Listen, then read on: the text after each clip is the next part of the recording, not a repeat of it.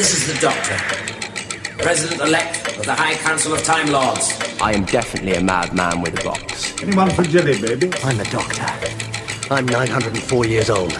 I'm from the planet Gallifrey in the constellation of Castabras.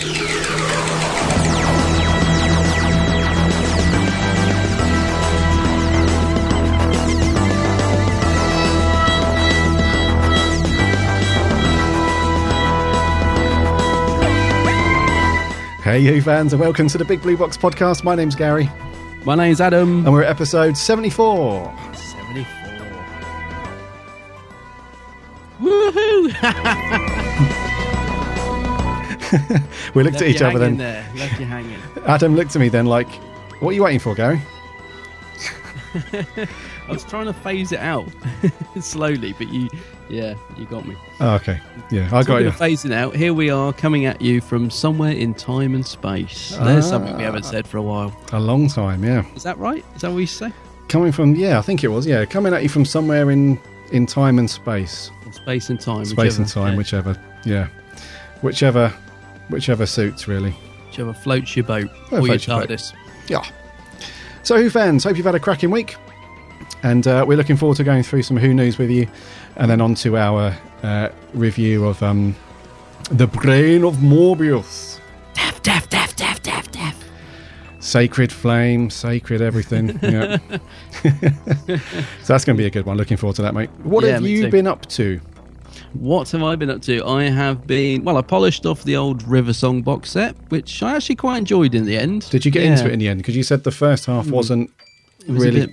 Yeah. Yeah. No, I did. Overall, I quite enjoyed it, yeah. I think the thing is... Because I listened to it straight after The War Doctor, which was so good. It kind of fell a bit flat, I think, for me to begin with. But no, I actually really enjoyed it in the end overall. Yeah, because McGann comes into it finally, and I just love McGann. So yeah, no, I enjoyed it in the end. So I'm glad that I went through with that, and I listened to the extras, and they were all very good. What else have I been up to?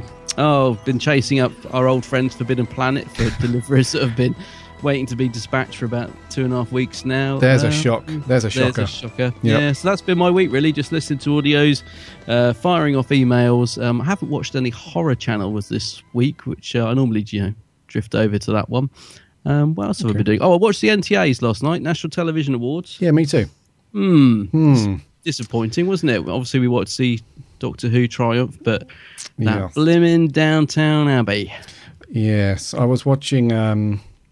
I was in and out of various social platforms last night throughout the NTAs, and on Snapchat, the Who Addicts guys were not pleased at all. No. With some of the results, so their reactions were very funny, and it's that bloody Downton.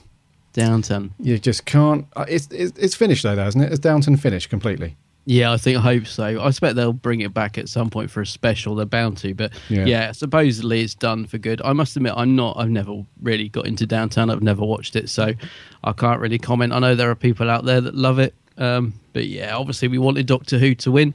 There was no sign of Capaldi in the audience, was there? We had Stephen Moffat, and they caught him really badly with the camera, didn't they? He looked so miserable when they sort of zoomed in on him, and I don't know if it was just bad timing or if he was generally just miserable, but yeah, there was a quick shot of him in the audience. He just looked grumpy as hell. Yeah, and that was before they announced the result.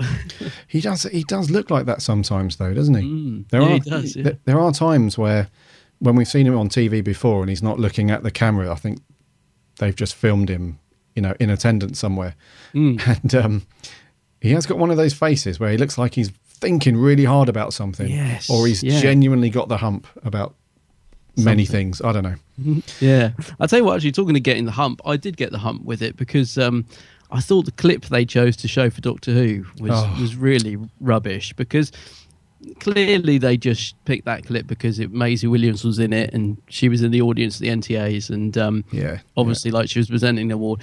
But I was thinking, like, because it was the drama category, and they showed sort of really intense, really well acted clips from all the other shows like Broadchurch and all that, really sort of put it across as that looks quite good. And then got to Doctor Who, and it was this clip of from The Woman Who Lived, wasn't it? Of them sort of pratfalling, and it was a really silly, jokey clip. And I was thinking, oh, that seems really out of place with the rest of them. You know, they could have showed a clip from the Zygon speech, or, you know, Face the Raven, or something really good. But no, they chose that stupid, you know, clip of them fooling around. And I was like, I was a bit annoyed by that. But it was clearly just because Maisie Williams was in it, wasn't it? Like, oh yeah, you know. And I think it's a bit of a tough one as well, you know, because it does seem a little bit out of place in just the drama category. Because when you compare it to things like Broadchurch and Downton Abbey, they're like in my mind, they're like true drama. Yeah. You know, whereas Doctor Who is, you know, has moments of being really, really funny. So it's very comedic at times. And it's also, you know, it's obviously very sci-fi and all that sort of stuff. So in my opinion, it doesn't really fit into I mean, if they had a category like best drama moment or best drama scene or something like that, then they could probably pull out, you know, a few really good bits from Who, like the speech in the Zygon two-parter and that kind of thing. But I think Doctor Who's got other elements in it that muddy the water a little bit. It doesn't really suit just being in a true drama, but they haven't got a category for like sci-fi or any of that stuff. So it's I'm not making an excuse. It's not like you know, it's not like it should have its own category to win sort of thing. It's just more like it's more that they haven't really got a category. It's a lot like when people confuse horror and sci-fi. So on anyone that's got Sky TV, the movie channel that caters for both is horror. It's horror stroke sci-fi, which is weird because they're two very different things. And it really burns the bacon when people confuse sci-fi and horror. And it's the same thing with the TV stuff. Really, there isn't really a category that's properly suited to it. So I know what you mean. You can't really pigeonhole it. It's entertainment. Yeah, like you said, it can be dark, it can be silly, it can be fun. Yeah, I know what you mean. Yes. Yeah. So I'll tell you what you were saying about the social media side of it, though. It's one of the things I love when watching these type of programs is just seeing people's reaction on Twitter, because it was so funny at the end of it when the EastEnders cast were kind of thrown off stage because they were taking so long. Well, actually, I think it's just because they'd run out of time, hadn't they? They more or less just threw them off the stage. And Kelly Bright, one of the actresses in it, was her face, like the people were putting on Twitter, like a screenshot of her furious face. And, you know, I just love following social media through these type of things. And obviously loads of people were kicking off about Doctor Who. Surprisingly, a lot of the things I saw on Twitter were people saying, you know, they weren't surprised. It was almost as if us Who fans weren't really expecting it to win. But I think that's because a lot of people thought Broadchurch was going to take it, I think. Yeah. From what I can tell, from what I saw on Twitter. Yes, I thought Broadchurch was going to take it. Because it was always reviewed really well at the time when it was on. You know, it was always, you know, how good Tennant was and the actual writing and stuff. It was all that stuff. But, you know, Downton's got so many viewers, and it's just ridiculous. But if they had a best crying category, a breast crying category, Olivia Colman would win it. Oh, of course, yeah. That's the best TV crying I've ever seen. She cried a lot in the second season of second series of Broadchurch. Yeah. She cried a lot. Yeah. And Ant and Dec picked up the best TV presenter award. Was it for the 15th year? The 15th time in a row? Yeah. Those guys are on fire. They are. I must admit though that I don't begrudge it, because actually they do what they do quite well, don't they? Yeah. I just think they are just. And they are just what they are. Yeah. So but I think they have won it a fair few years running now. Yeah, and fair play to Billy Connolly as well. The special recognition award, that was a highlight. That's probably the best bit of the show, I would say. Him getting that award. Yeah. Yeah, Dustin Hoffman presenting it and stuff. Yeah, that was a nice moment. Yeah. Yeah. What do they call him? The Big Yin, is it? The Big Yin? The Big Yin. Yeah, something like that. Yeah. He's cool. Billy Connolly. Should have done the voice of Shrek, really. Yes, I always think that's weird, actually, that they got Mike Myers to do that and then do it in the Scottish accent. So it's like, might as well got someone Scottish. Yeah, because he's a comedic actor. Is he Canadian or American? I can't remember, but he's not Scottish. Well, actually, I think his parents might be Scottish, to be fair, something like that. Yeah, who? Mike Myers. Yeah, I think he's British. I think he was born and raised in England for a while and then buggered off to the US, yeah. Oh, I see. Because he starred in a TV programme that was on ITV or BBC when he was like 19 or something like that, 18 or 19. Oh, right. So one of those shows they dig out to embarrass them on like chat shows and things. Yeah. Yeah. Oh, I didn't know that. Yeah, so the NTAs didn't come up trumps for old Who, but not really that bothered. I'll be honest with you. Not really that fussed about it, but it would have been nice, but there we go. Would have been nice. So what have you been up to this week, my friend, apart from watching the NTAs? Apart from watching NTAs, not a lot, to be honest with you. I've been away with work a couple of times. I've been really busy, which reminds me, actually, I do need to apologise to you guys because I did say that I would get the extra wallpaper done of the War Doctor. Oh, yeah. And I've been a bit slack. I'm really sorry. I've just been totally busy. So when it comes round, I normally do these things in the evening and I've just been really busy, so I just haven't had the time. So I will absolutely, definitely endeavour to try and get it out to you by the next podcast. So at some point in the next few days, hopefully. I'm going to try and do it later tonight. We're recording this on Thursday, the 21st, and I will try and get it done this evening or by the weekend. So it'll be on its way soon. Sometimes work and life just gets in the way of fun things, doesn't it? It does, mate, yeah. I have to say, I did love your first Doctor happy birthday thing. The poster sort of that you did for that was really cool. Because I'm not very good with technical stuff, so I kind of just went on to Movie Maker, got an old photo and wrote happy birthday over it, and it looked really paled in comparison to your brilliant. Okay. No, I really did like it though. That was really nice. Yeah. Oh, cool. Yeah, it's I got a message from a guy called Lee Binding as well. For those of you who don't know, Lee Binding is the guy that did all of the artwork for the posters for each episode for series 7. Like those movie style posters, the Matt Smith ones and stuff. And he said that piece that I did was really good, and he said it was very, very cool. Oh, that's nice. That's a nice acknowledgement. Yeah, I thought the name rang a bell. Yeah. Yeah, so that was really cool of him. I'm going to do some more of those. I was hoping to do one for each Doctor, but I just haven't had the time. So I'll probably do the Tom Baker one very soon. And there's another birthday, another Who birthday coming up at some point soon. Another actor. It's is it Paul McGann? Is it? Somebody coming up soon. So we do have to say happy birthday actually to Tom Baker, don't we? Yes, we do. Would have been yesterday, but when you're hearing this, probably a couple of days ago. So it was on Wednesday, wasn't it? His actual birthday. Yes, I believe 82 Earth years old. 82, yes. Yeah, I watched his little video this morning. Have you seen it on his Facebook page? Yeah, he posted a little video where he's laughing a lot, isn't he? And he's just saying he's going to have a break from doing autographs because you can send stuff in and get him to sign it. To him. So he's just going to take a break over his sort of next couple of months. But really nice little video, isn't it? He just is bonkers as ever. And he never changes, does he? No, just love Tom. Yeah, he's awesome, yeah. Sorry, it was not Paul McGann's birthday coming up. Very sorry. It's John Hurt. Oh, John Hurt. Today, actually, if you're listening to this, it's Friday, the 22nd. It's today. So, happy birthday, John Hurt, as well, the War Doctor.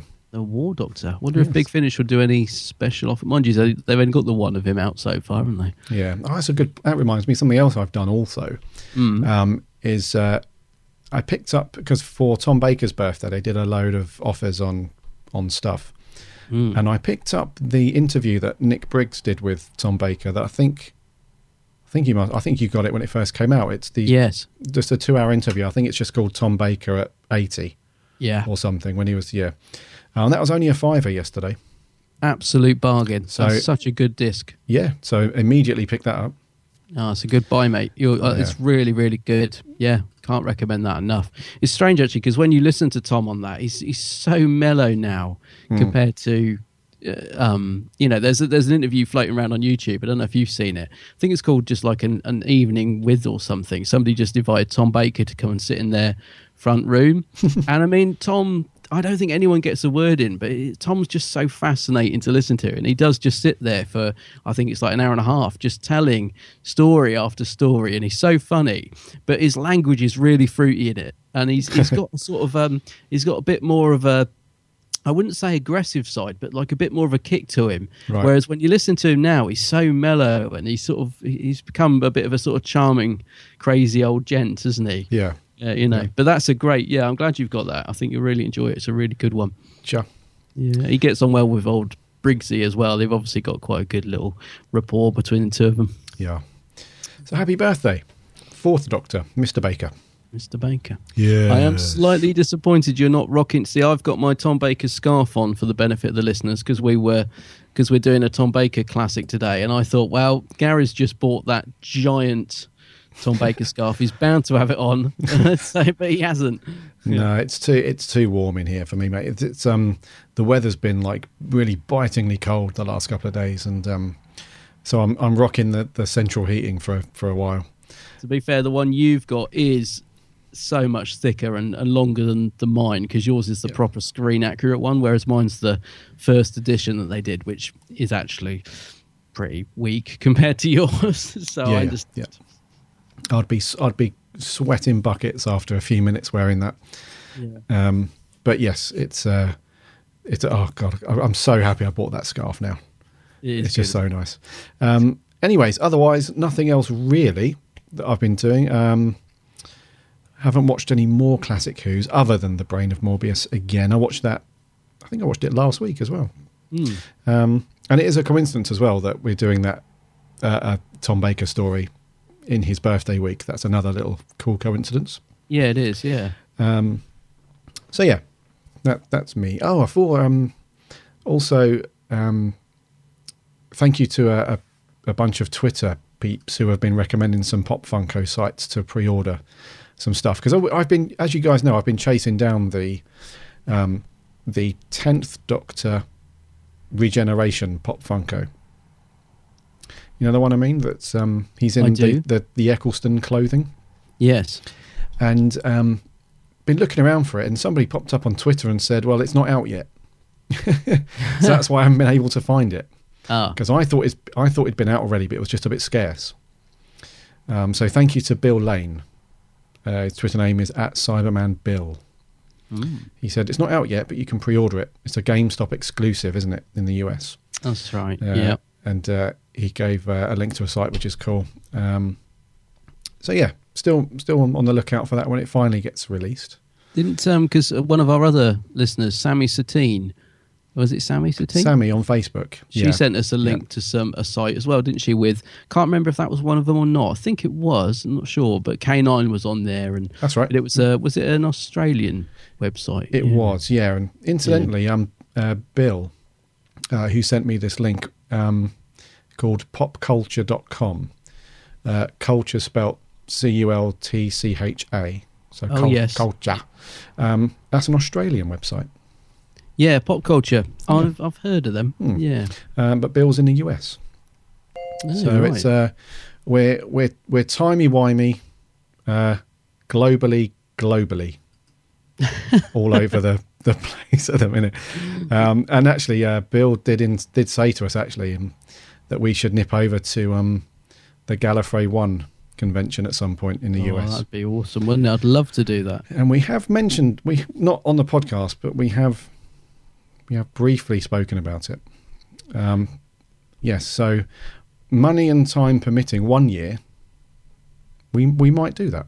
I would love to do it. I think it'd be fantastic. I did slyly slip it into conversation with my other half the other day, because we'd been talking about it off before our last recording, hadn't we? And I was sort of so it was in the back of my mind, and somehow we got onto holidays and trips, and I was saying, that's wouldn't mind going to New York and having a look at all that, and maybe if there's a convention on, it would be good. But no, I'd love to do a US convention. They seem really big. There's been a lot of photos of now who is it? Peter Davison, Jenna Coleman, and Billy Piper.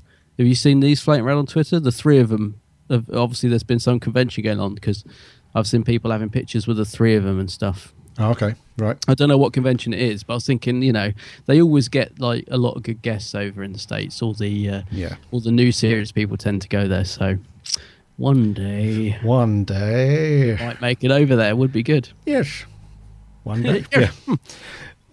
Yes. So we might do that one day. Yeah. Yes, maybe. Rightio. Shall we land it and do the news? Because I think we've waffled for more than is necessary. Land this baby. Let's land it and we'll crack on.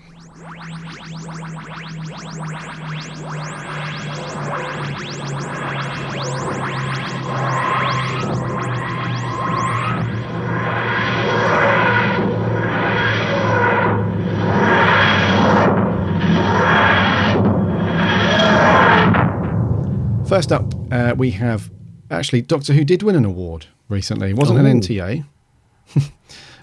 It's something a lot more prestigious. Oh, yeah. And a lot more sort of looked upon as a sign of quality and all that stuff. Yes. Website Rotten Tomatoes. Rotten Tomatoes? The review website Rotten Tomatoes. You must have heard of it. I have, yeah. They've awarded Series 9 a Golden Tomato Award. Yes, and it's awarded to the series with the highest ratings based on reviews submitted to the site. Now, just to clarify, this is a good thing, isn't it? Because I would associate Rotten Tomatoes with being... but it's a good thing. I assume a gold tomato is doubly good. Yeah, so Rotten Tomatoes is an often sort of unofficial review guide to go upon. So, you get like the usual critic sites and magazines like Empire Magazine and some other websites that they have like these proper critics that will go and view stuff and give their somewhat questionable professional opinion on stuff. Whereas Rotten Tomatoes, everything is just the public. So everybody just chirps up with, their honest reviews on stuff. And so apparently Series 9 received an average rating of 4.5 out of 5. And received the very rare 100% positive rating from the approved critics through Rotten Tomatoes. Wow. So Series 9 had a belter over there. So a Golden Tomato Award. There you go, Stephen Moffat. You see, that surely will put a smile on his face. I hope they've got a big gold tomato award, have they? Well, I'm not sure how. I think I'm not sure if anyone goes anywhere to collect this Golden Tomato, or if it's a virtual one. I'm not sure, but it did beat Game of Thrones season 5, which is quite an achievement, seeing as that's like apparently the best program on TV ever, as it's been reviewed recently. But yes, so yeah. Good stuff. That's excellent. Oh, that's good to know. Yep. Okay, talking of awards, actually, our next bit of news is another award. This time it's been presented to former Doctor Who lead writer and executive producer, Russell T Davies. He's been presented with an Outstanding Contribution to Writing Award. This was at the Guild of Great British Awards that was held on the 18th, so a couple of days back, 18th of Jan. The Writers Guild, yeah. Writers Guild. So that is quite a prestigious award, isn't it? That is quite a good one to get. I should think Russell's pretty pleased with that. Yeah. In all seriousness, that is quite an achievement. That one, because that's something that's decided upon and awarded by other writers, so his peers and people that it's not like the general public, like, oh my god, I can't believe he wrote that. This is like actual people who do this for a living, and they all decide and stuff. So it must be cool to have it, an award presented by other people who you're not necessarily in competition with, but other people that you're that have seen your work and can view it and comment on it from a professional level. It's a bit like I'm not really sure. It's a bit like doing something and having it judged by the general public who don't know the technical stuff. So it's a bit like, a director of one of the Doctor Who programs. It's a bit like a director putting a Doctor Who episode out there, and it's one thing to have it judged and commented in on and reviewed by the public, but it's another thing to have it reviewed and and awarded by other directors. So they would know things that we wouldn't know. So they would know things like how they put a certain scene together and how this was shot and how that was done. So it's the same thing really with the writers stuff. You know, all these guys, they all know the tricks of the trade and how you kind of, you know, earn your craft as a writer and stuff. So they know all that stuff that we don't necessarily pick up on as viewers. Yeah. So it must be very cool for him to get that. And apparently he was very, very, very pleased to get that. Yeah, no, I hear you. It's a good, yeah. I should think he was. And I have to say, I mean, I know, you know, there are bits of Russell's tenure on Doctor Who that perhaps might come in for a bit of flack, but when you look at the amount of stuff this guy has written, and sort of overseen and everything, I mean, it is deserved, isn't it? I mean, you know, Torchwood, Sarah Jane Adventures, Cucumber, Queer as Folk, Wizards and 8 versus Aliens. You know, he's got a good back catalogue there. And like I say, there may be bits that you think are better than others, but yeah, I think Russell's a pretty decent writer. I'd love him to come back and just write the odd episode for Who. You know, I think he'd be a bit like Moffat was when he was in charge of Who. I think he'd be good if he just sort of did the odd one now and again. I would love that. I think we all would love that, wouldn't we? Yeah. I think there are some Who viewers that would be like, no, really wasn't a fan of his stuff. But in a lot of respects, I actually really like the RTD era, and I think most of me prefers it to the Moffat era. Yeah, certainly as we revisit episodes, sort of ones that I think perhaps you know, weren't as good on a revisit. There's a real sort of it's got a different feel to it. Definitely got a different feel to it. So well done, Russell, on your award. We know you listen. We know you're listening. Yeah, so well done, Birdie. Lastly in the news, it is some sad news, but we do need to recognise this guy for a very important reason. So Robert Banks Stewart has passed away at the age of 84. Yeah. And you might not recognise the name straight off the bat, but this guy is responsible for creating one of the best Doctor Who monsters that stood the test of time, really. So he came up with the story Terror of the Zygons back in 1975. Yeah. So it was out of his brain that the Zygons were born. And other than like the main monsters like Daleks and Cybermen and whatnot, the Zygons have actually made a successful comeback in newer Doctor Who. Yeah. Featuring in the Day of the Doctor and more recently the amazing two-parter from Series 9. So yeah, and he also went on to write The Seeds of Doom and invented the Krynoid. Seeds of Doom is, I mean, Terror Zygons is one of my favourites, but Seeds of Doom, I think, is one of my, I sometimes tout it as being one of my all-time favourites, actually. It's just brilliant, absolutely brilliant. It is amazing, yeah. Love The Seeds of Doom. And so this guy's responsible for a couple of two of the best classic Who stories. Really, really good. And he had a cracking career as well. He wrote loads back in the 60s and 70s and stuff. He wrote scripts for The Sweeney, the original Avengers, Danger Man, loads of things. And so it's a shame he's passed away, but really, really good memories of his work that he did for Classic Who. So. Yeah, I got to say, left behind two absolute gems there, didn't he? And I'm also a big fan of The Sweeney, so I love that he was, in fact, he's involved in that. I was thinking, it's really strange that the Zygons only made that one appearance in the classic series, isn't it, when you think back? I'm really surprised they didn't, I don't know, I can imagine them sort of working quite well with Colin Baker's Doctor, actually. That would have been great to send the Sixth Doctor with the Zygons. But some great stuff there. So sad news. Sad news, but good celebration of his work though. That the Zygons are still around. So some cracking stuff. Right, that's going to wrap for news. Rightio, Adam. Adam. You Kondo say what we review this week. Kondo. Set the TARDIS controls for Khan because we are reviewing The Brain of Morbius.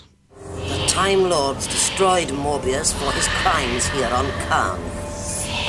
There's something going on here, some dirty work. Time Lords are spineless parasites. Morbius offered them greatness once, but he was betrayed and rejected. They'll pay for that mistake, Kondo. When it is learned that I, Morbius, have returned from the grave, my followers will rise in their millions.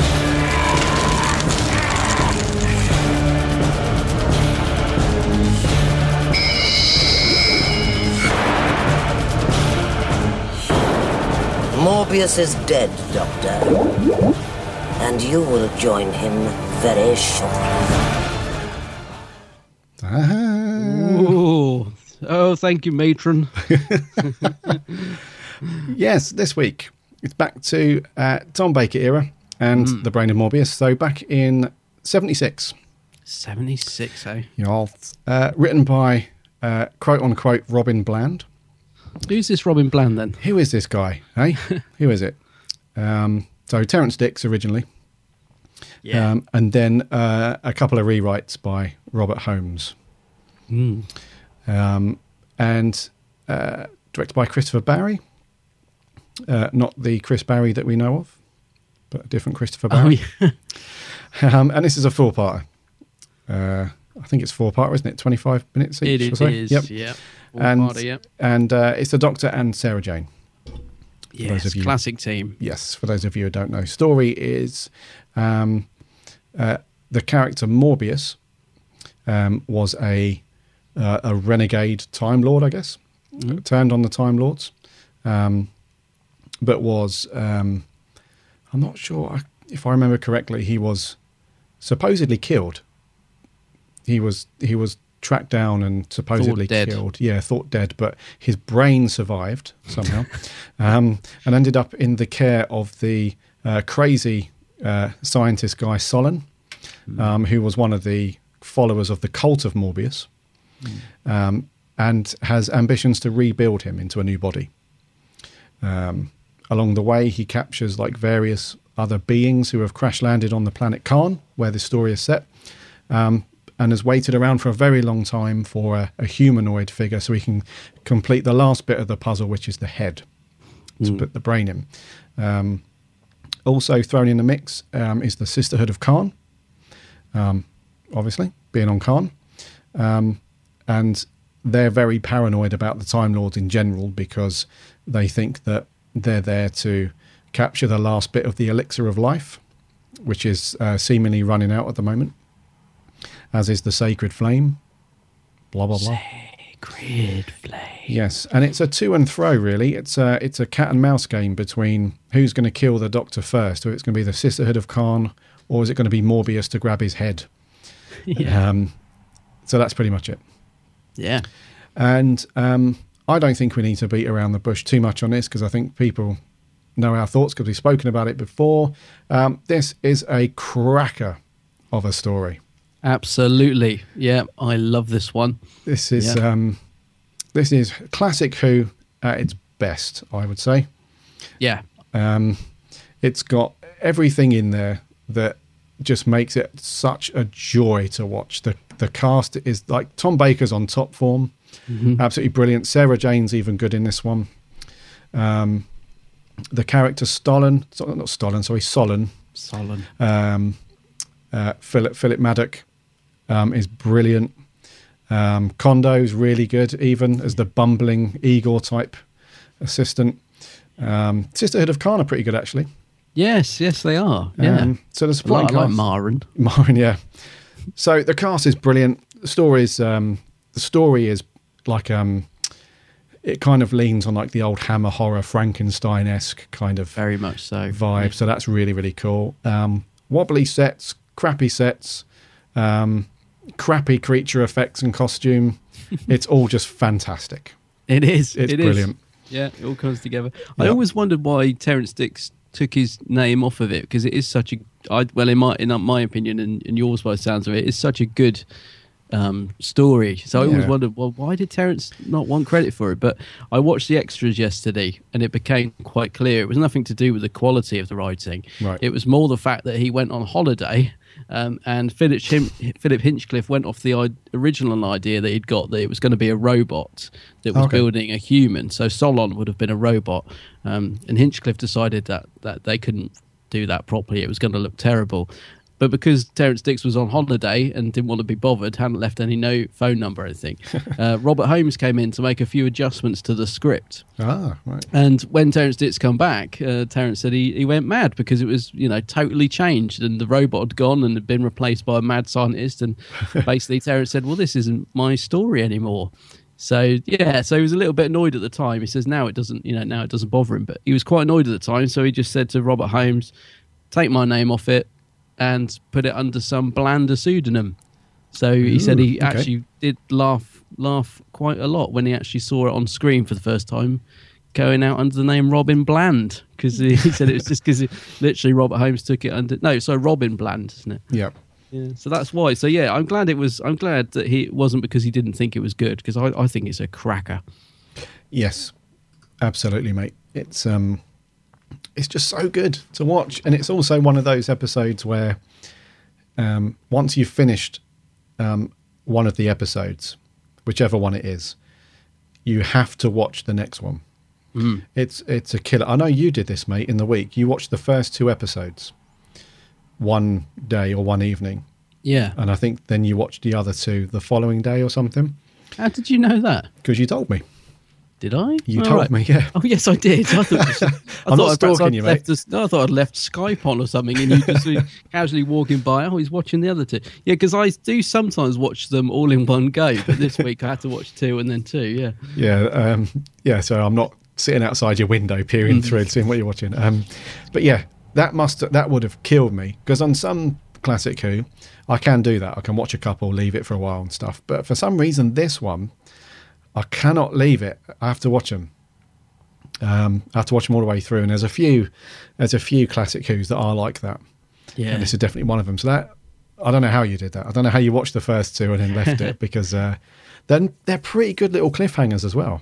They are, yeah. They're not like big epic moments, but they are pretty good. Like I think one of them, Sarah Jane's just about to be captured by the monster thing, the giant claw, the giant crab claw thing, which is really good, because she plays. We'll come on to it a bit later, but she plays the blind thing quite well, I thought. Yeah. So that's a good cliffhanger. She can't see anything, and this creature's just about to capture her and do whatever, and then it just cuts, and it's like, ah. Yeah. So yeah, cliffhanger's pretty good. What did you think, before we get on to like the details of like cast and stuff, what did you think to like the overall just feeling of this story and the vibe and the pacing and stuff? I think the pacing's really good. I think it moves along really well. It's it's got a good dark, I mean, it's all, the whole thing's studio bound, isn't it? And I think you got to sort of overlook that a little bit, because I do remember the first time I watched it thinking, because it starts with that set, and it's very, very clearly a set. I mean, it's almost a bit 2-dimensional, isn't it? But yeah, I think it's got a great atmosphere to it. Let's put it that way. Even if the sets and that are a bit basic, and I mean, they've turned the lights down, so it's quite dark. But yeah, I think it's got a really good atmosphere to it. One thing I did note at the start is, doesn't the TARDIS prop look battered to hell? It does. It looks absolutely, wow. It just looks like it's been through the wars. I did look in the production notes, and it said it says in the production notes on this that's the original TARDIS prop. Right. Obviously, they've altered a few little bits on it over the years, but I can't believe they were still using the original prop, which might explain why it looks so battered. And in the next story, Seeds of Doom, it did collapse right at the end of the story on Paul Liz Sladen's head. So it wasn't until the following story that they actually got a new prop, TARDIS prop. So, yes. But yeah, I really thought, when it lands, it looks like it would collapse. I mean, like I'd be scared to shut the door on it. Yeah. Well, there's right at the beginning, there's a scene where the Doctor's quite grumpy. He's playing like a little petulant child, and Sarah Jane wants to go off and explore, and he's got the hump about being dragged to this planet. He thinks the Time Lords have grounded him again. So he's really grumpy, isn't he? And there's a bit where he looks over at the TARDIS and starts giving it a wipe with his scarf. That's right. And you think to yourself, you're going to need more than that, mate, to sort that out. Because you're right, it looks completely just battered and bruised. So it's been repainted about 1,000 times. And, the sign's wonky on it as well. And it's just, that's, if there ever was an example of budget restraints, that's it right there for you. I just couldn't believe it that they were still using the original prop. I was thinking, surely not, because what's this, 76? Oh, I suppose it's not actually as long as I thought, but it's still quite a long time, isn't it? Yeah. Well, in terms of trucking it around from studio to studio and a couple of outside shots and all that lot, they didn't really take that good care of the sets and props back then, because if you look at any of the episodes up to, well, probably up to like the McCoy era, I would say. If you look at when they do the TARDIS interior shots, the walls, they're meant to be like white, aren't they? Like an off-white colour and greys and stuff. Yeah. But they're all scuffed around the bottom, and the paint job's not very good, and it's chipped and buggered, and yeah. So they didn't really take care of anything back there, did they? I think they probably just threw it on the back of a van, trucked it around, and over time just got no good. It does look like it's been through the wars though, which is quite cool. I was just thinking in the series nowadays, since the series come back, we've had quite a few different TARDIS variations, haven't we? So they don't, obviously it's got a bigger budget now, but anyway, getting back to what you're saying, atmosphere brilliant, sets and that dark and gloomy. I suppose a little, they look a bit dated, I guess you could say. They are of their time. Yes. But I think they work. I mean, I love Solon's, what would you call it? We don't know if it's a castle or house or laboratory, whatever it is. Yeah, it just looks like a reasonably sized house for the outgoing bachelor. It does look like it has got like a castle vibe to it, and it looks kind of like what we mentioned earlier about this having like a Hammer horror kind of feel to it. That the set that they use for his house or castle, whatever you want to call it, it does look a bit grim and stuff, but it kind of adds to the whole mood of the story, because you have it's always quite stormy out, and it's got the whole fake lightning and all that stuff. Yeah. But it is weird. Does it look like a bungalow, or is it like a? I'm not sure. I don't know. We don't see the much of the rooms. I do love the little room downstairs where the Morbius's brain is kept in that jar. Oh, his lab. It's a lab. Yeah, it's all very dark and grimy and horrible. But no, I think it's quite good. I think the sets look much better when they're in the dark, because there's one scene, I think, where Sarah Jane goes for a wander later, and it's daytime, and it's really brightly lit, and it doesn't look very good. So I think, I think when they're in the dark, they look a bit better, and it's definitely got a bit more creepy atmosphere about it. Yeah, and you can tell that it was all inside as well, because at the beginning, when they first land and then they go off on a wander after they discover that headless insectoid thing, the mutt. Is that what it's called? The mutt? The mutt. Oh, a mutt, yeah. It starts to rain, doesn't it? And it's so funny, because what they've done is they've put this rain effect which goes across the front of the screen, and then they just pretend. So he's got like this battered old umbrella. Oh, yeah. She puts her coat over, and they're not getting wet at all. They're bone dry. But the effect that they've done is they've put like this rain that goes across the front of the screen, and you can tell it's at the front, and then all the camera work's behind it. So it's creative TV making at its best, really. Definitely. I was thinking, actually, do you think that's an ad lib? When Solon opens the door and they're stood there, and like you said, the rain's all pouring down. He's got that umbrella, and he says, "Could you spare a glass of water?" Do you think that's a Bakerism? It does sound like it. He did have a habit of adding in these little one-liners. There is some great little one-liners in this, actually. There's some nice little bits of humour just scattered about this four-parter. Especially from Tom. Yeah. Because I think Sarah Jane tries to be a bit comedic at the beginning to try and pull him out of his mood. But yeah, throughout the episode, he does come out with some nice little, especially when he's in the most dire of situations as well. Like they're just about to burn him and stuff, and he's sorted out the flame, and just before they're about to do that, the flame comes back on, doesn't it? And he says something like, "It's just soot, you see, no charge." Yeah. And also he keeps calling Ma and Matron as well, doesn't he? Matron, and there's some nice subtle bits from Sarah Jane, actually. There's a bit when when Solon first sees Baker, and he says, oh, what a magnificent head, or whatever like that. And then he says, oh, really? I've had several, and there was an old grey model before this. And then Sarah Jane, no, he says, some people liked it. Yeah. And Sarah Jane's like, I did. But it's really subtly done, really quiet. And, yeah. No, like it's little cool. moments like that. Yeah. So story, pacing, really, really good. Atmosphere, really, really good. Sets, very bad, but that makes it very good, if that makes sense. Yeah, I think I wrote sets, what did I say? A bit drab, but kind of charming in their own way. Yeah. What did you think of the direction, though? Because we said the atmosphere is good, which it is. Yeah. And this was directed by Christopher Barry, who's a very well thought of director in Who. I will be honest and say there are times, and it's probably down to time restraint, but I did find it a little bit flatly directed at times in terms of the way it was shot, because the pacing's good. It moves along at a cracking little pace. Mm-hmm.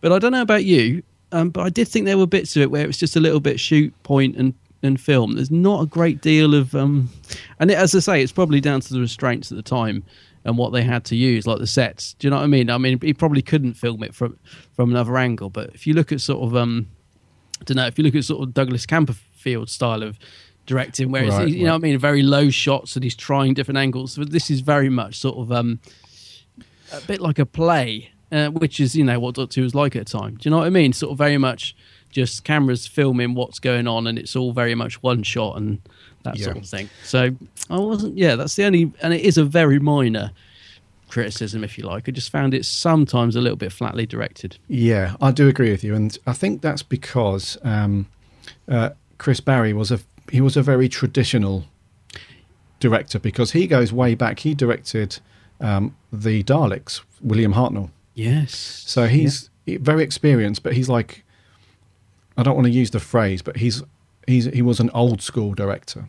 Yeah. You know what I mean? He was, and it's very much his style of directing as well. Because if you look at the Demons, the Pertwee story, that has got a reasonable amount of action going on in that story. However, you can tell that it's his direction, because it's still got that same, like point and shoot. There's no crazy angles. There's nothing crazy going on. So he's definitely got a style which is very simple. It's very minimal kind of direction. It's like set the scene up and follow the actor, and the camera always seems to be at shoulder level as well. Yes, and eye level, and maybe that's just.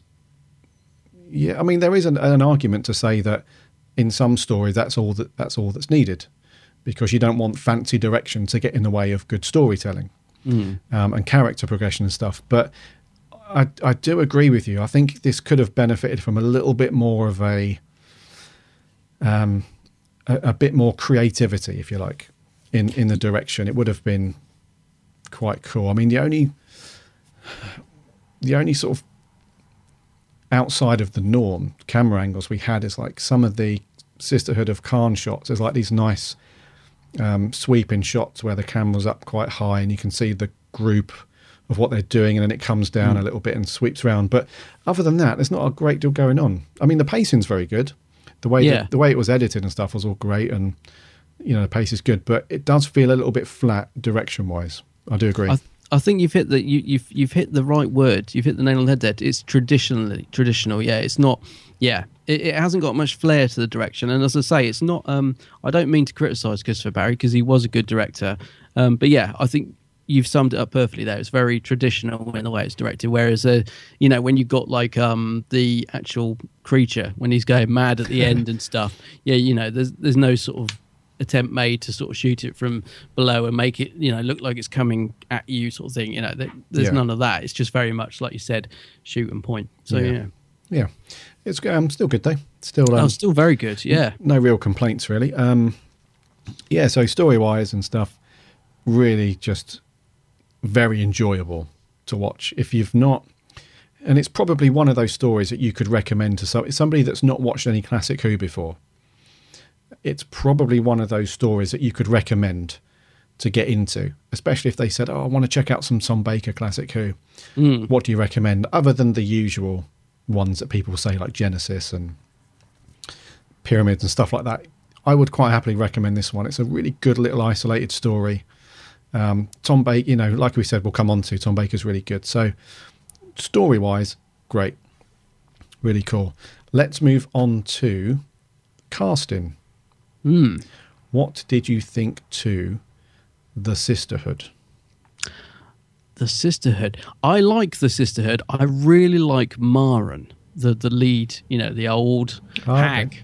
I really like Maren. I first watched this, the old hag.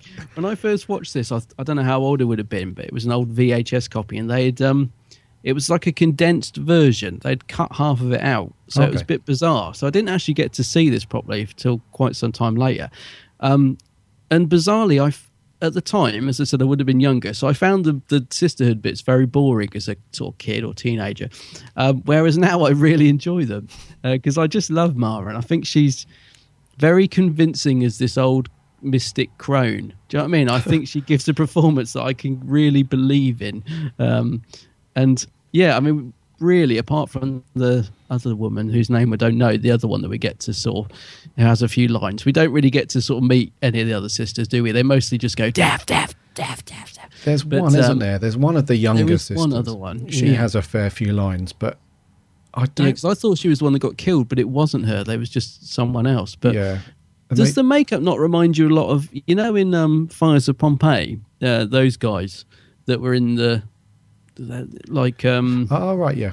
Does the makeup not remind you an awful lot of that or not? Because I was thinking that yesterday. Yes, it does. But I love the way they're all made up in the red and the cloaks and the gold and all that. It looks very good. But yeah, out of the two that we get to see, I suppose the one that we can't remember a name, her acting is perhaps a little bit the one who opens her eyes really wide randomly. Yeah. I think she's good, but she's not best. They don't actually give any other character names, do they? Other than like, what would you call her? Like the Grand High Witch, whatever her name is. What is it? What, Maren? Maren, yeah. So what's her kind of status? You don't really... She's not what she is. Yeah, but... Did you not like Maren? Did you not think she was really good? No, I thought she was very good. Yeah. Yeah, I thought she was really good. She had this... they did use a lot of makeup, didn't they, to age her a lot.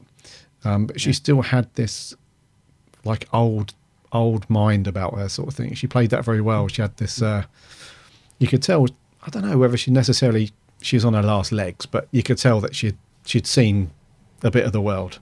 Now it's funny you say that, because I thought she might be, because I know in this she does sacrifice herself because she's, you know, supposed to be really, really old, isn't she? And I thought perhaps she was on her last legs as an actress, but no, because she's in the extras and she looks she looks old, but she looks younger than she does in The Brain of Morbius, which is quite bizarre.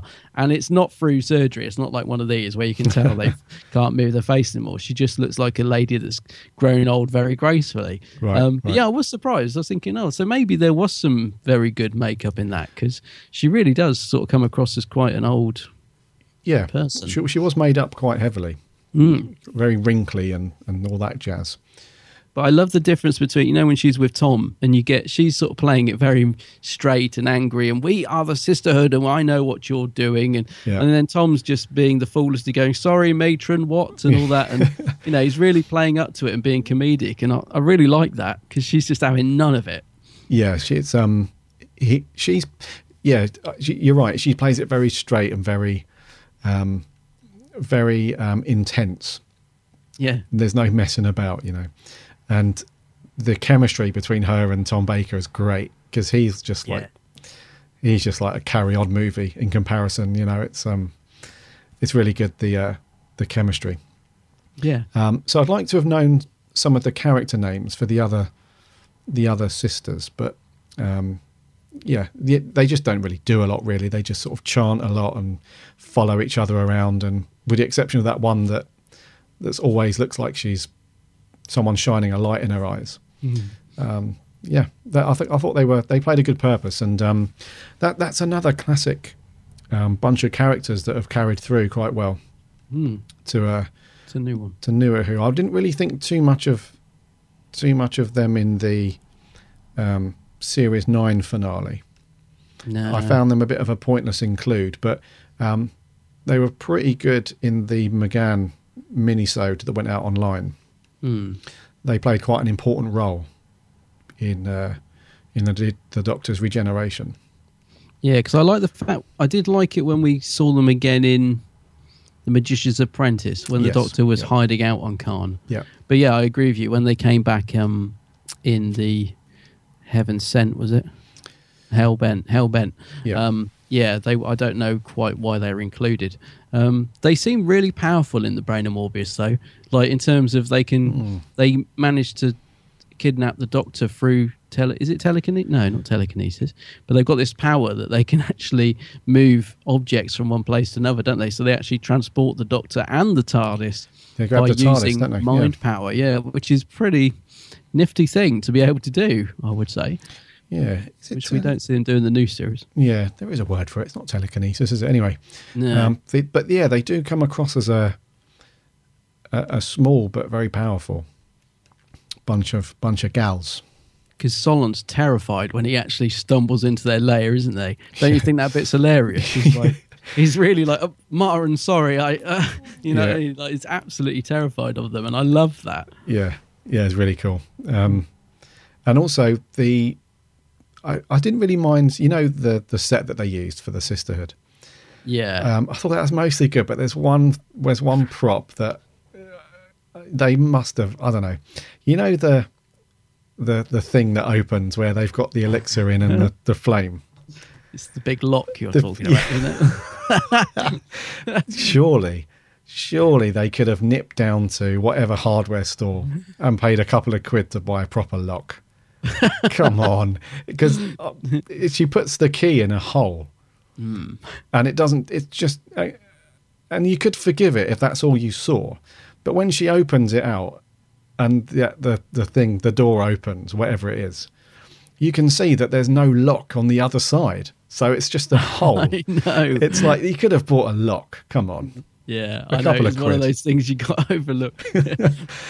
I did have a little chuckle at that, I must admit. There are a few bits in this which I chuckle at, which probably aren't supposed to be funny. To be fair, there are a couple of bits. It's a bit like the bit where the brain falls on the floor at the end, which is, in a way, it's quite horrific, but it also makes me laugh. I think it's just because it's going mad. And whenever that brain goes mad in this story, it cracks me up. Kind of reminds me of me when I'm in a bad mood. Like, she said you, didn't she? Yes, she did. It's like going mad. It's just this it's like a spoiled child in a jar. It's just brilliant. I love it. That's often the case, though, isn't it? With classic Who, there's bits that you laugh at that wasn't intentionally funny, but you've got to have a little chuckle. And that lock, well, it's not even a lock, is it? It's just a hole. It looks like a donut.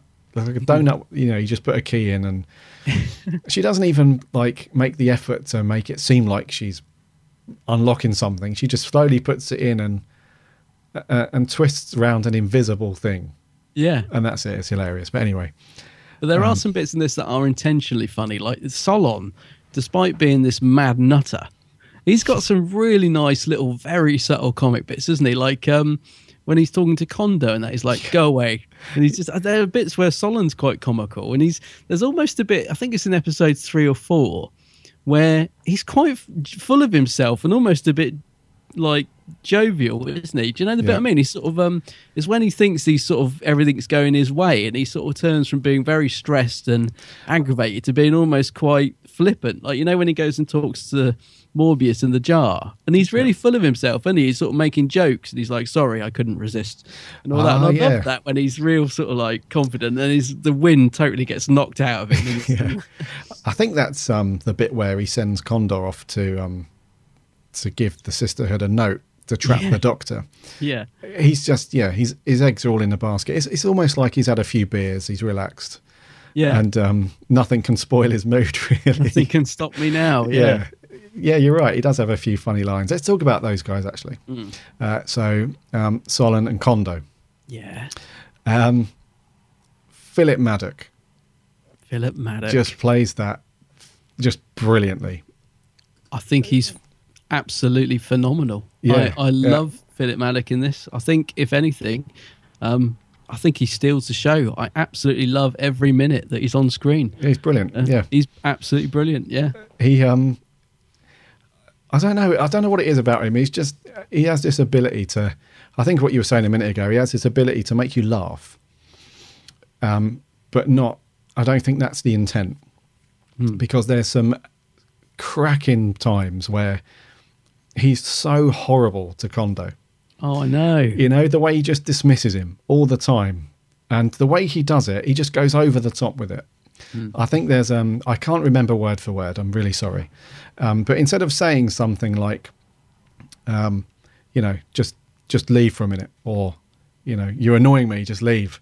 He goes on these little mini rants, like, you sort of, you unintelligent, stupid oaf of a creature, and, you know, stuff like that. He just goes on these little mini rants. And I think, you know, it's almost like you're cheering for Kondo to, you know, to stand up for himself at some point. And he does at the end. He does, But he does put up with a lot of cussing. Like, it's not just a typical butler sort of thing, like, you're dismissed. He really does have, like, he really goes at him a few times, doesn't he? And he hasn't really done anything completely wrong. He's just not moving fast enough, or he hasn't said the right thing, or he hasn't, you know. It's a bit like when your missus has got the hump, or your other half has got the hump, and you can't say the right thing. You know, that time, and you're just like, oh, no, I don't know what to say here. I know I'm going to say the wrong thing. Yeah. It's almost like that relationship where you can't do anything right, really. And it's weird because Solon, you can tell he's frustrated a lot because he's waited around for donkey's years for like a human figure to appear on Khan. He's just fed up with chopping up, you know, other sorts of, you know, alien beings and stuff. So when the Doctor finally lands in his lap, he's, you know, he's ready to rock and roll, and Kondo's just, I don't know, it just cracks, like, the way that Kondo is as well, he's very, you know, this simpleton kind of nature. He's like, very sort of Igor, isn't he? Yeah, and I think they played that intentionally, didn't they, to give him like it's very much the Frankenstein and Igor thing, isn't it? Like the mad, crazy scientist and the simpleton, you know, trodden down sidekick kind of thing. And just the way that Solon speaks to him, it cracks me up. And I know it shouldn't. I know it's quite serious, and you know, we should be rooting for Kondo. But yeah, Philip Maddock, man, he nailed this. Absolutely. I agree. It's funny because, like you said, it's great when Kondo finally sticks up for himself, because Solon is so horrible to poor old Kondo, and yet Kondo clearly cares for him, because there's a bit towards the middle where he's Solon's sort of going to go into Maran's lair or something, and Kondo's like, no, you know, bad, you know, sisterhood will kill and all this, and so he clearly cares for Solon, even though Solon treats him like dirt. So when he finally does stand up to him at the end, is it because he realizes he's got his arm or something? Kondo's arm? Yeah. He finally snaps, doesn't it? And you kind of, like you said, you're really rooting for Kondo. Yeah. And then he gets shot in quite a gruesome way, doesn't he? Poor old Kondo gets blown to bits by that gun. It's quite sad. Yeah, I mean, that's one of the scenes where you finally, you kind of had your suspicions anyway, but it's finally, you know, shown to us that Solon has absolutely no care or anything at all towards Kondo. He's completely expendable. He doesn't care for him at all, because he's already lied to him, hasn't he, and lopped his arm off. And lied to him and really horrible to him, and then when he starts standing up for himself, he just shoots him. So you do feel sorry for Kondo, absolutely, and he takes a little bit of a shine, doesn't he, to Sarah Jane as well? Yeah, that's right. Yeah, which is quite sweet, and so it's quite a contradiction, because he was ready to kill them both at the start. It's interesting that Sarah Jane tips her wine away. You know, I always wonder sort of what makes her suspicious, because the Doctor's, you know, down in it, and he's not holding back, and obviously gets knocked out. And I really like that bit, because I like the way she then pretends that she's actually been drugged when she hasn't. All right, yeah, that's clever. But the good thing about Kondo is he's sort of playing this Egon character, which is so likable. Like, he's not over the top or cringy or bad in the way he performs it, and he's, like you said, he's under all this makeup and wig and stuff, which looks horrific, but but he's a real likable character, isn't he? And well sort of acted by, who was it? Colin Fay. Colin Fay, yeah. Yeah. Whereas Philip Maddock had been in Doctor Who a couple of times before, early on. I think he's in the War Games. And what's the other one he's in? Was it the Croton? No, no, isn't it? He's in a couple, isn't he? Oh, well, that's going to bug me. Yeah, he's in a couple, and and obviously I always think of him as being in the Dalek Invasion Earth movie. He's in the 2150 AD, at the end. Oh, yeah. Gets blown to smithereens in that shed. So he's got a bit of a history with Who. He's also in, there's another Tom Baker one, which is really rubbish. Well, not rubbish, but it's not one I particularly enjoyed. The Power of Kroll, I think it is. Right. Which is a drab story. So such a shame because, like you said, he gives such a brilliant performance in this. When he's in it later on, I almost feel sorry for him because he's given such a mediocre role compared to this brilliant character of Solon in this. And he really, he grabs it by the horns and gives it everything, doesn't he? Yeah, he was in the Crotons and the Crotons, the War Games, yeah. But he plays it fantastic. Though he's got this, I think he just nails the whole evil, crazy scientist, and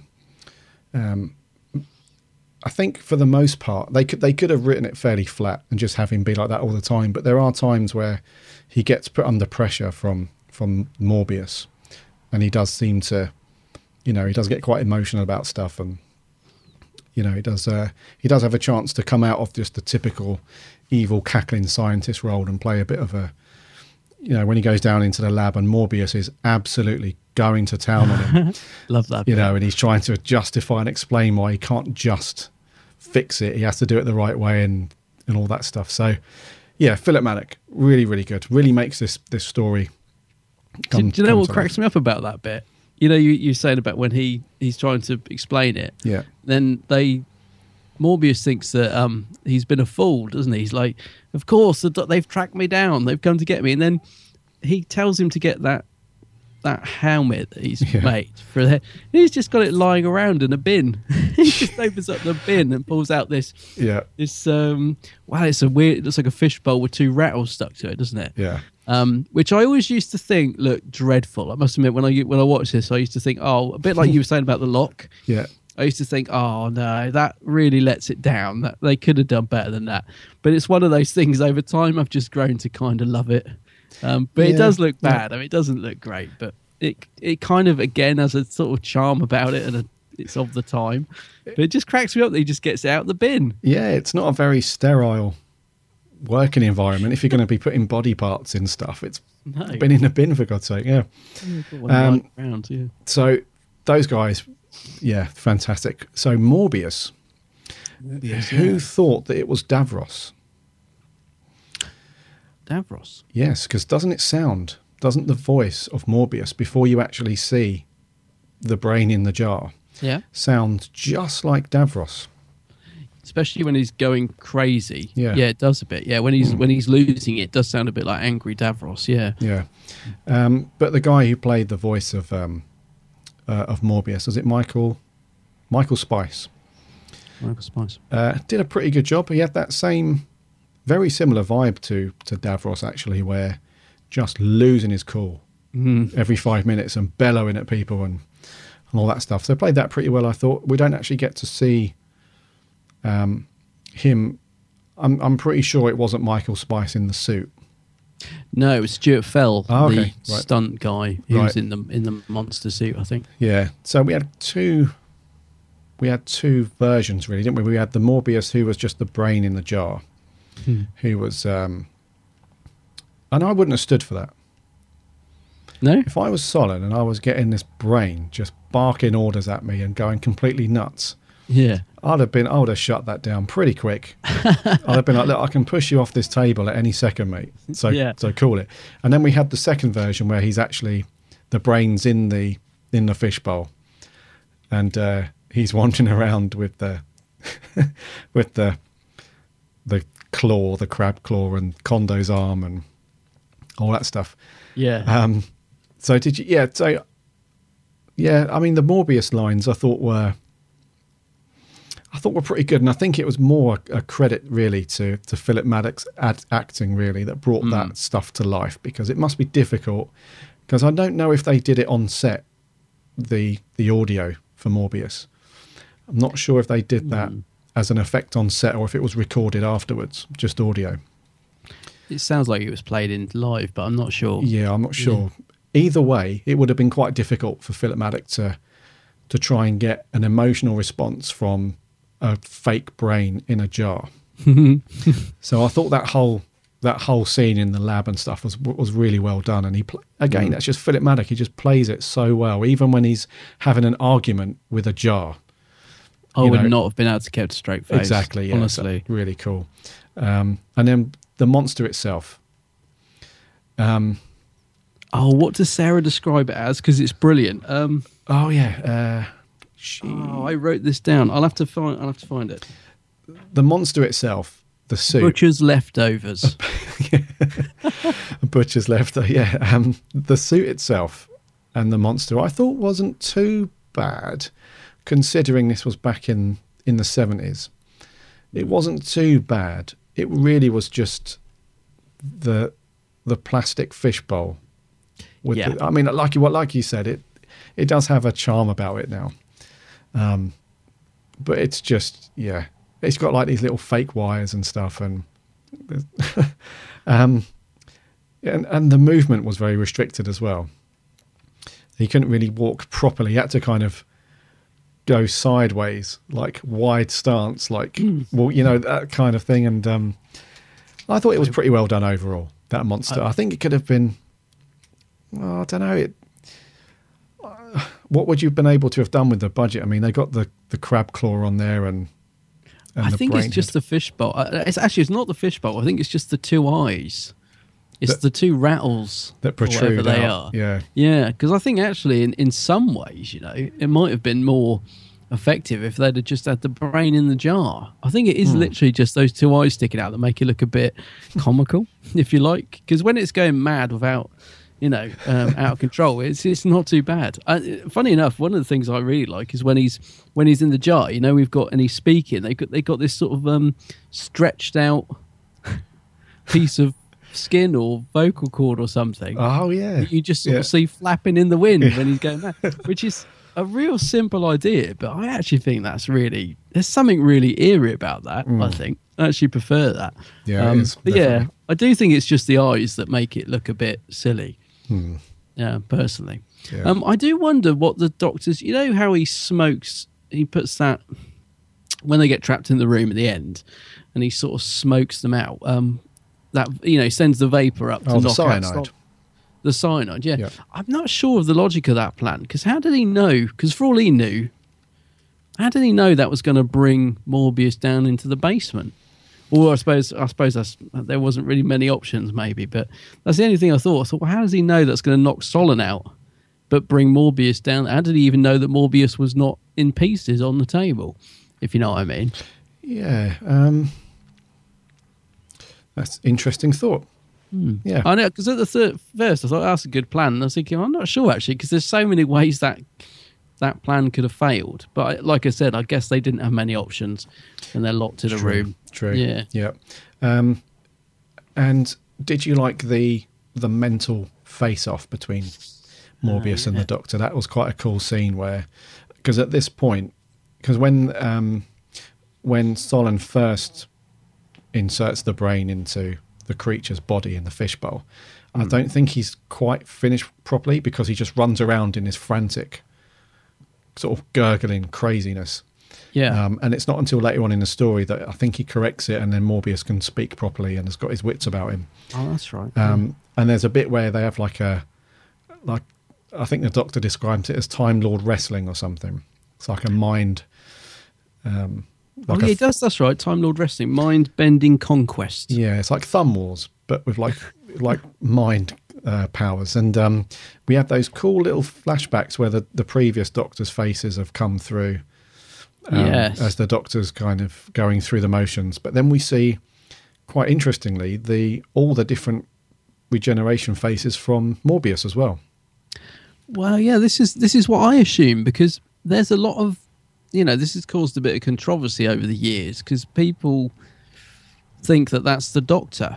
they're saying, well, okay, so once we get past William Hartnell, we see all these other faces, Yeah. which are all actually, they're all people behind the scenes in Doctor Who, aren't they? There's Yeah. Christopher Barry right at the end.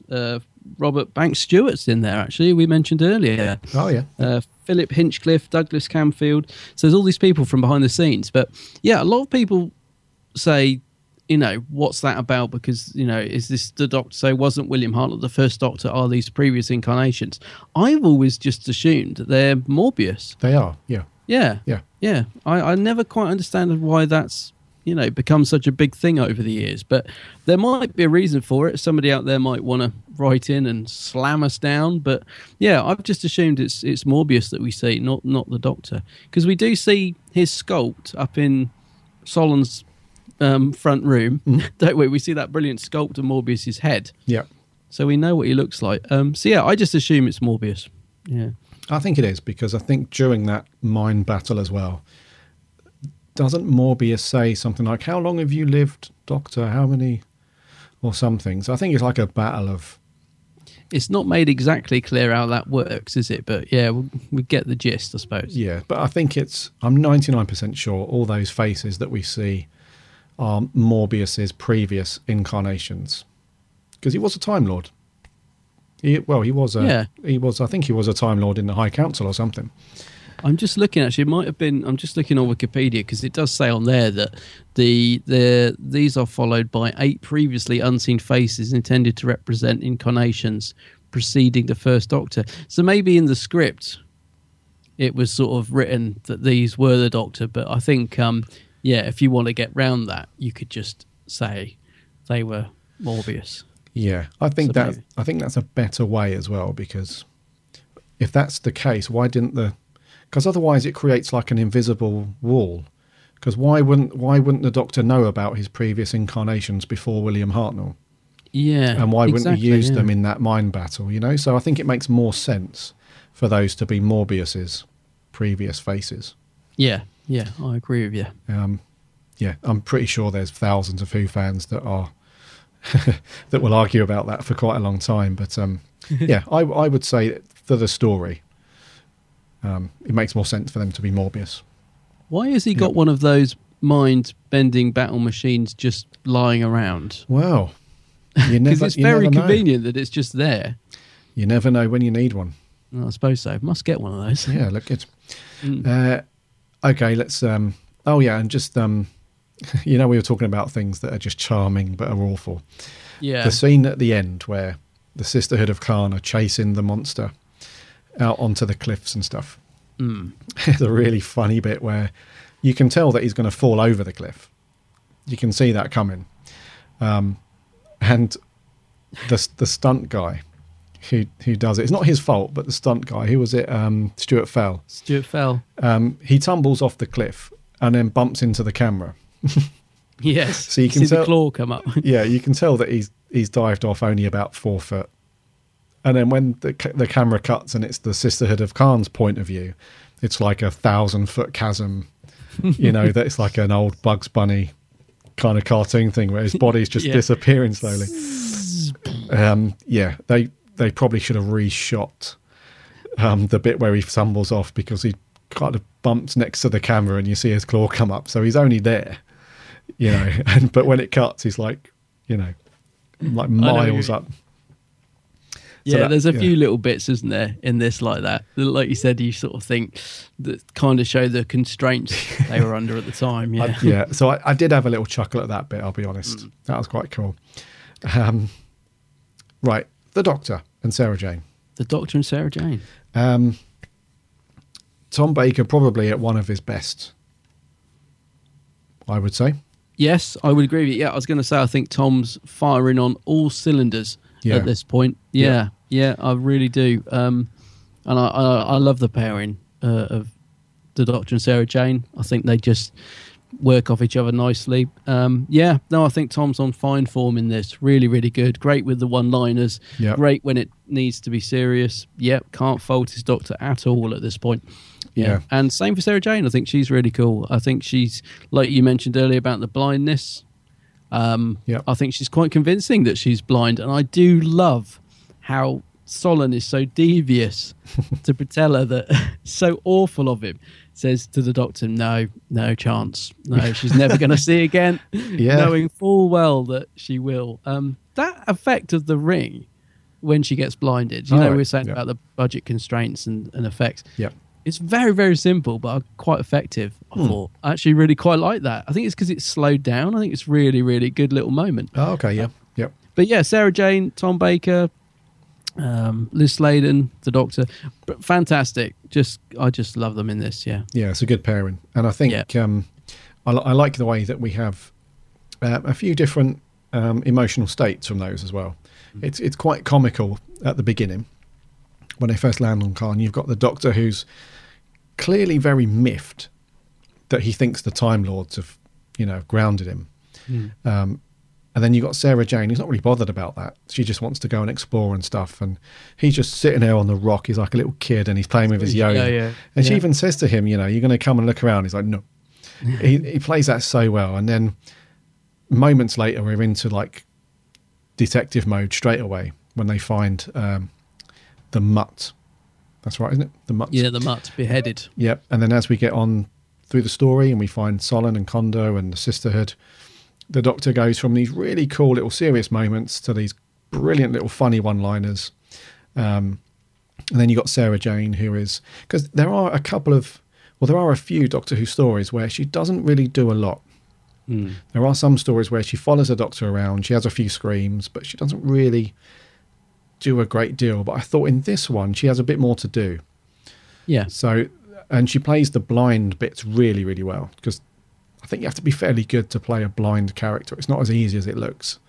No, I agree. Yeah. So she does that really well, and then, and just the overall. I mean, I really like the John Pertwee and Liz Sladen coupling. I thought they were very good. But there's something about the Fourth Doctor and Sarah Jane. They've got a cool chemistry. Yeah. So the pair of them just absolutely brilliant in this one. I agree with you, really mate. Good.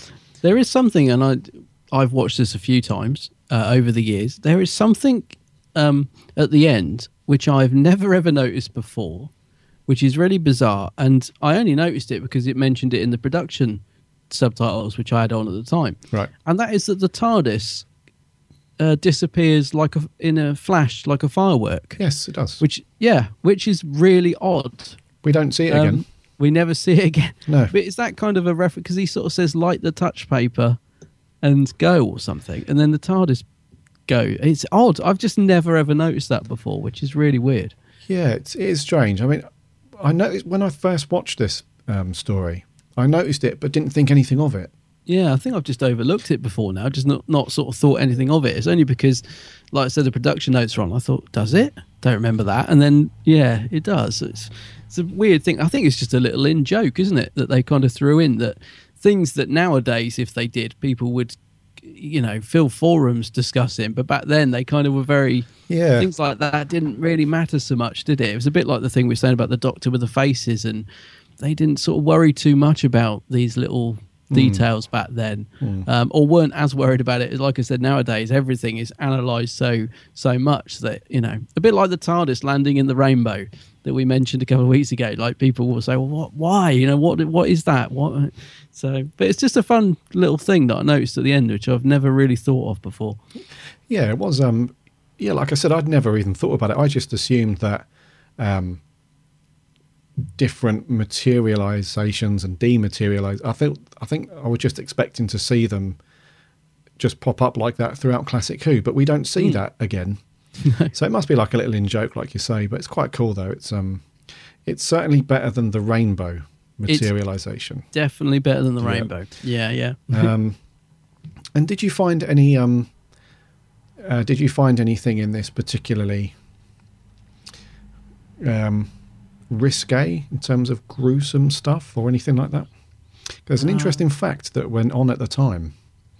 So when this first went out, a lady called Mary Whitehouse. Yes. Do you know that name? Yeah. Oh, I do. She complained, saying that this story contains some of the sickest and most horrific material seen on children's television. And I suppose for back then there might have been a few bits. Mary Whitehouse, criticised a lot of Doctor Who back in the day. Yeah. I don't know. I just note. I mean, in my notes that I did write that episode 3 they do ramp up the. What did I put? They do ramp up the horror element. Yeah. So you get a lot of the brain goo and things like that. Brain on the floor, slime. You get Kondo being shot towards the end of the story where you see blood and there's a great big hole in his gut. And I suppose maybe for the time it was a bit shocking. It's because the overall tone is quite dark, isn't it? For Doctor Who. We're going into the Hinchcliffe era when Doctor Who did go into that sort of more hammer horror. So I can imagine Mary Whitehouse being appalled by it. I don't think it went too far, but I can see where she might have been coming from at the time. Yeah. Apparently she was mainly concerned with the scene where Solon shoots Kondo, resulting with a big spurt of blood. It is. I mean, there's no two ways about it. You see it there all on screen. He does get shot quite horrifically. But I don't know. I don't think it's bad, but yeah. And I think the VHS version that you saw was because they put it out on TV again, but in December into a condensed 1 hour long kind of omnibus thing. That's it. So that might have been what you saw on video. Yeah, apparently Christopher Barry was really unhappy about that because Philip Hinchcliffe did the editing when they cut it down for an hour, and Christopher Barry said, "Oh, do you want me to? I don't mind being a consultation on it to help you." And apparently he didn't want him to, and he was really unhappy with how it was re-edited. Apparently, but I can't see. I mean, there's not much in it. If I was editing this. We said earlier it moves along at a good pace. I don't think there's anything I would particularly cut out or thinks needs. There's not a point in the story where I'm sort of sat there thinking, "Oh God, this is padding" or "This is boring." I think that everything is in there for a reason because we got quite a fairly sort of simple story, but lots going on in that story. So yes. And before we get on to scores, something that might be quite cool to try and pick up, if we can still get it, the Target novelisation written by Terence Dicks was actually released as an unabridged audio book by Tom Baker. Read by Tom Baker, yes. So I might see if I can get that from somewhere. I imagine you can still pick it up, can't you, from BBC or Amazon or something? Yeah, I think a lot of them, who did they used to be with? The company went bust and then another company took over not that long ago.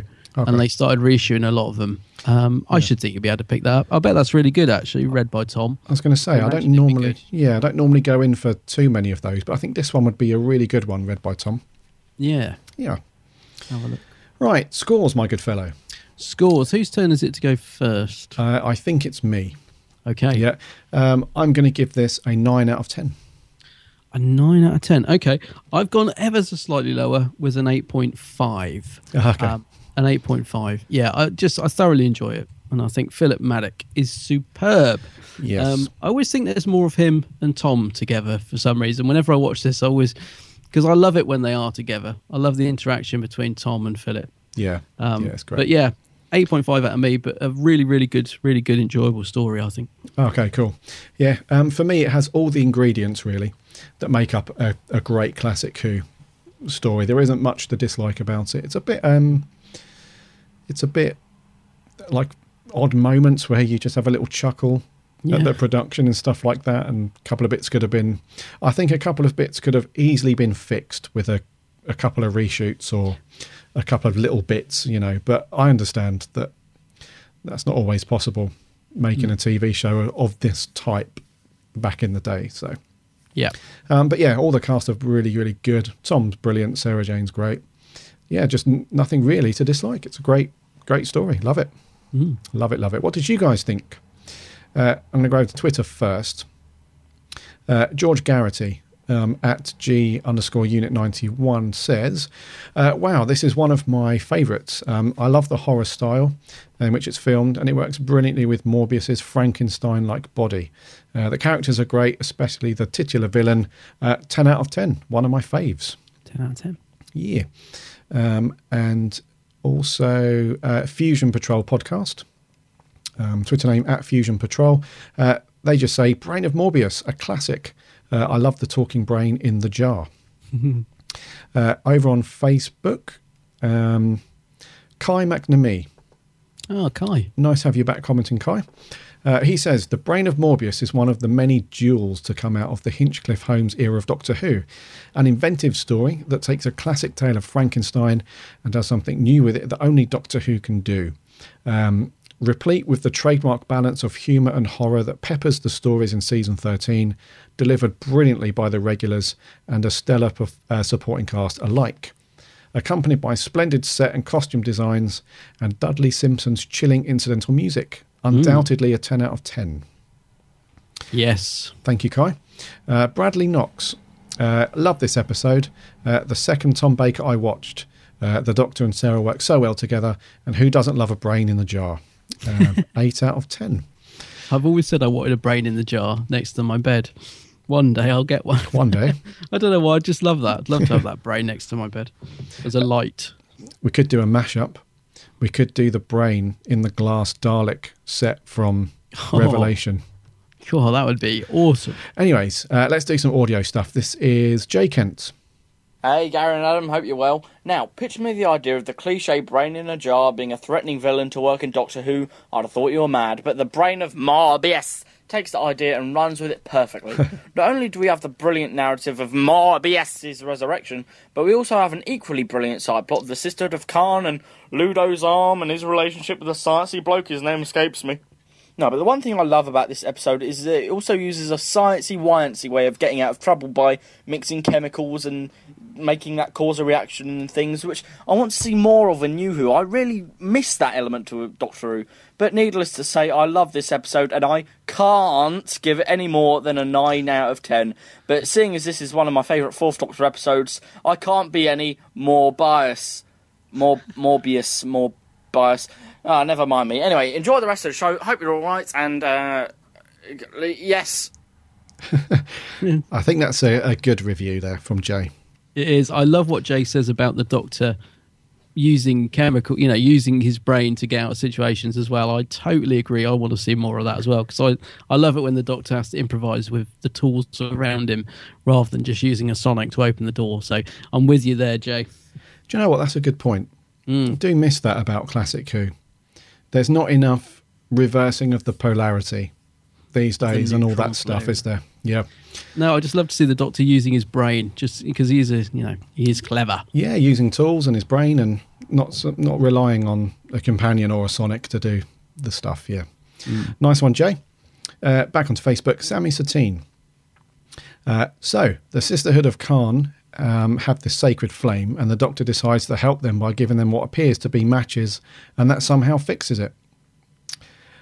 Meanwhile, Mahandri Solon is the servitude of Morbius, some evil Time Lord who apparently executed, except his brain still works, and he is using Mahandri Solon to get himself a new body and a head.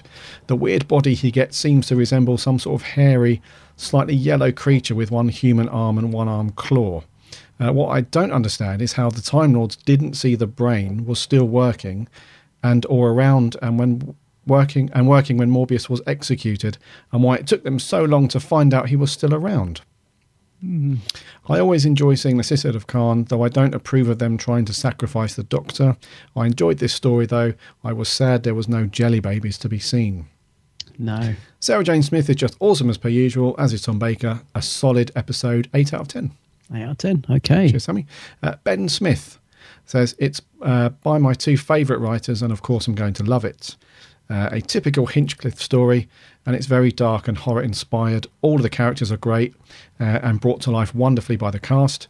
Morbius is a fantastic monster, and the music really adds to the atmosphere. Easily one of the best Baker stories, 10 out of 10. Yeah, I do love Dougie's music. Dougie no, not Dougie Camfield. That's a director. What's he called? Who do I mean? Dudley Simpson. That's the one. Dudley. Right. George Coppen. Really love this episode. I might actually give it a rewatch soon. Love Khan and the Sisterhood. The evil professor, can't remember the actor's name, is brilliant. Really good dark story, 9 out of 10. And lastly, Lewis Palmer, he says in capitals at the beginning, masterpiece. I've watched this a lot. It is so incredibly enjoyable with a lovely Frankenstein influence. I'll have to rewatch this one to see the Sisterhood of Khan again after their recent return. One nitpick would be that the Sarah Jane plot about her being blinded felt very drawn out. Easily for me, a 9.5 out of 10. Even a sponge has more life than I. From Morbius himself. Yeah. Anything over on the Geek's Handbag, buddy? Geek's Handbag, yeah. Well, I'm going to start with a shocking tweet. A shocking tweet. A shocking tweet. Because this was one of the first things I got when I put it on Twitter. I'm just waiting for my phone to load. So this was from John P. Okay. And basically when I put it on, sorry, I'm struggling to find it now. Here we go.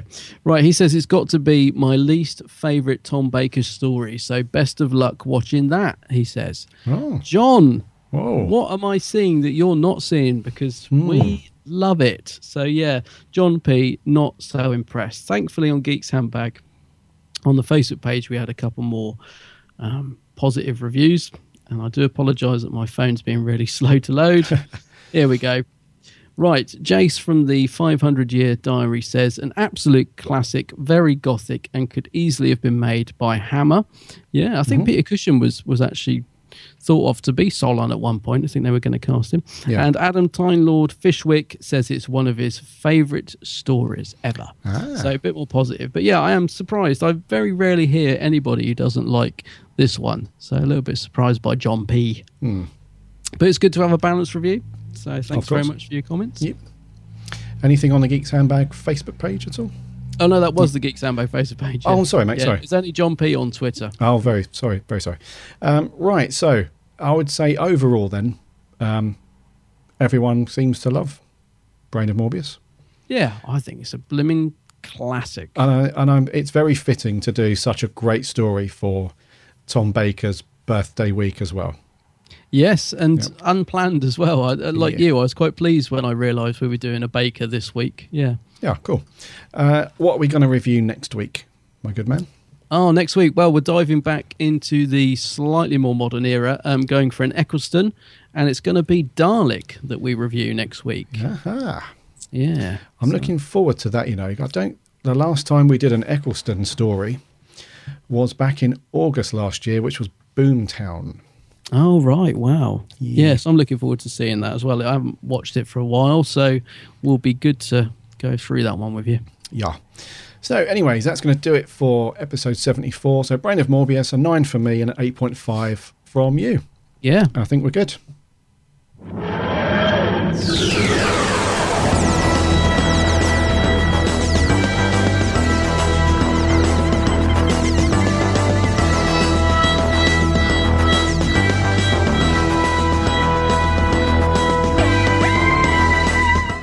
So thank you very, very much for sticking with us for this. We've gone through some pretty cool news items today. Yeah. And we've reviewed one of the shining lights out of the classic Tom Baker era.